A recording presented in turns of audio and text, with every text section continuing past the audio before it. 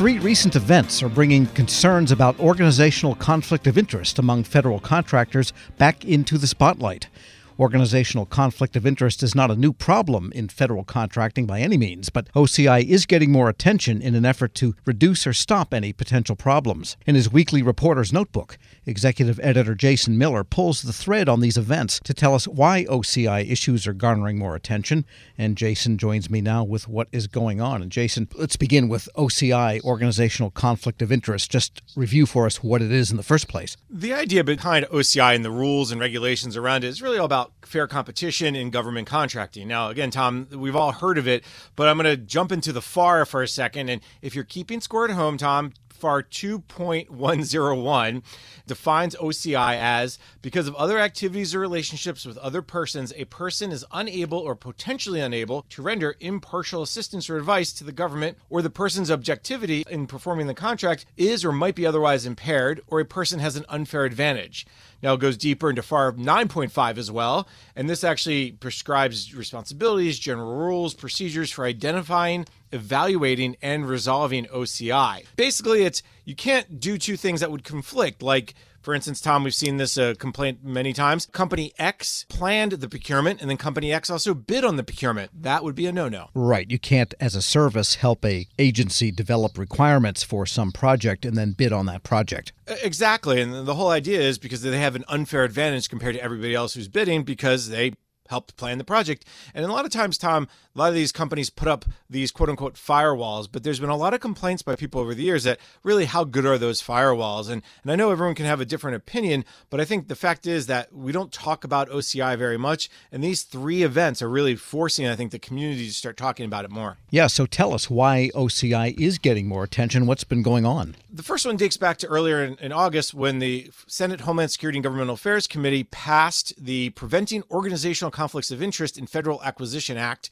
That's a mouthful. It is a bill that basically says, and it ties back to something that happened with the FDA and McKinsey and Company. And the fact is there's a lot of concern on Capitol Hill that McKinsey was both working with opioid and other drug companies and working with the FDA on approvals. And they believe, the members of Congress, that there was a conflict that happened and the McKinsey Company didn't tell FDA that they were working with the drug company. So that's where that bill came from.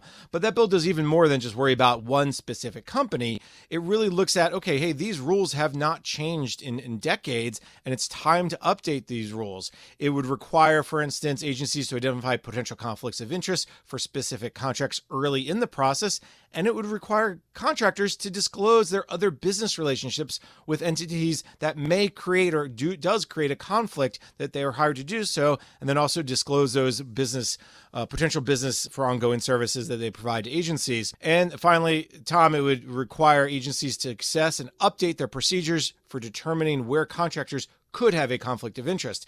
The House does have a companion bill. The Oversight and Reform Committee passed that bill out of committee back in July. So these two things are happening, that the Senate passed their bill. The House has a very similar bill. So this bill is on its way to becoming law. No guarantees, but it's on its way. And by the way, does the bills have bipartisan support? This is not just, say, an Elizabeth Warren type of gambit, but maybe across the aisle. Both sides feel this needs updating? Absolutely. In the Senate side alone, for instance, Joni Ernst and Senator Grassley also support this bill. And Senator Grassley, of course, has been a very outspoken critic of problems within federal procurement. The House side, it's being driven a lot by Carol Maloney, but I'm sure that there are others who can get behind this as well, Tom.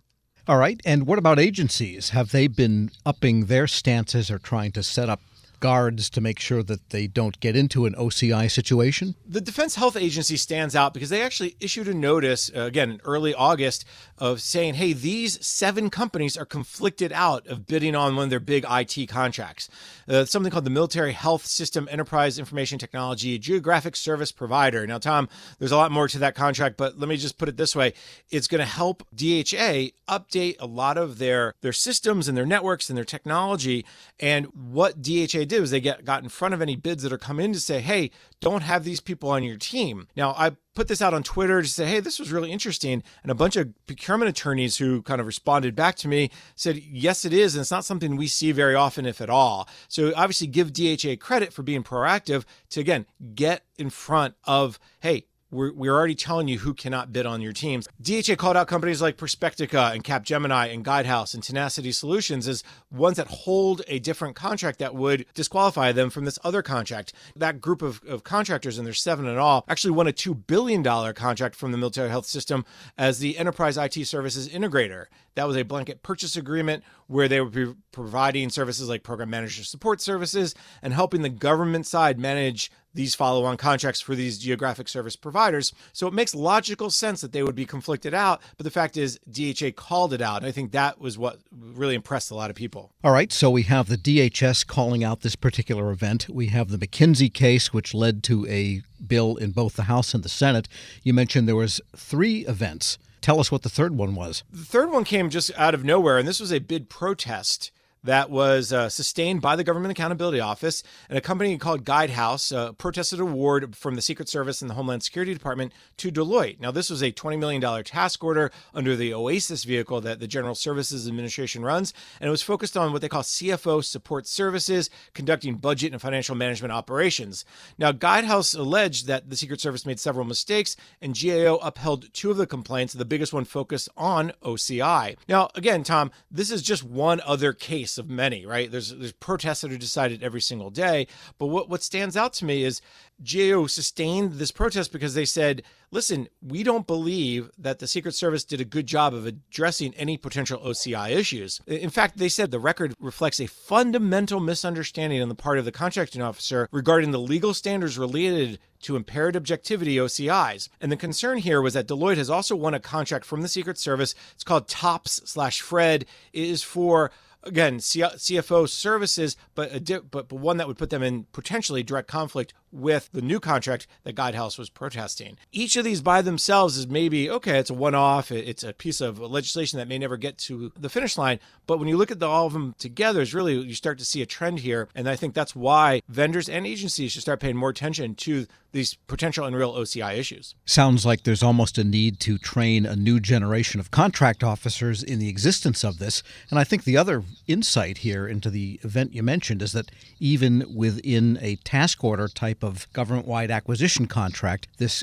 potential for conflict exists. Exactly. And when Guidehouse brought this up and talked to the contracting officer, in this case over at the Secret Service, they understood the concerns that they raised, but they did not do enough to ensure that these conflicts of interest were mitigated or that the risks were lower. And I think that's where GAO is basically coming out to say, we're glad that you did some work, you just didn't do enough work to really ensure that this would happen. And I think it just shows you how serious OCI is taken in the government. And I think, again, they have to look at the bill from Capitol Hill, you have to look at the bid protests. Sure. And the fact that an agency like the Defense Health Agency became so proactive to say, hey, here's 7 companies that are not allowed to bid. Right. And that implies that companies have to know when they're doing this themselves and keep themselves out of OCI situations. And a lot of times they think they do by putting up this firewall. But I think a lot of times people say, well, that's a really nice thing to do. But really, how do you stop 2 people who are getting lunch together from talking about a procurement? How do you stop,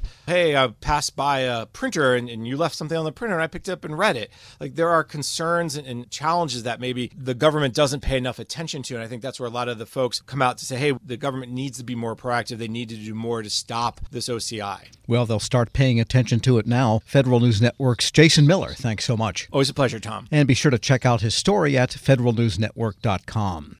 When you think about something that brings out the best in us, it usually involves helping someone else.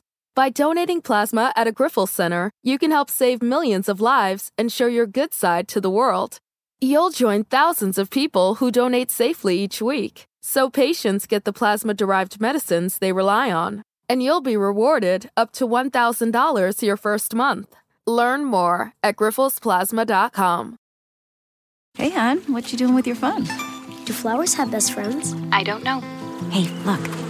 Whoa. Some answers can only be found in nature. Discover the unsearchable. Visit discovertheforest.org to find a trail near you. Brought to you by the United States Forest Service and the Ad Council.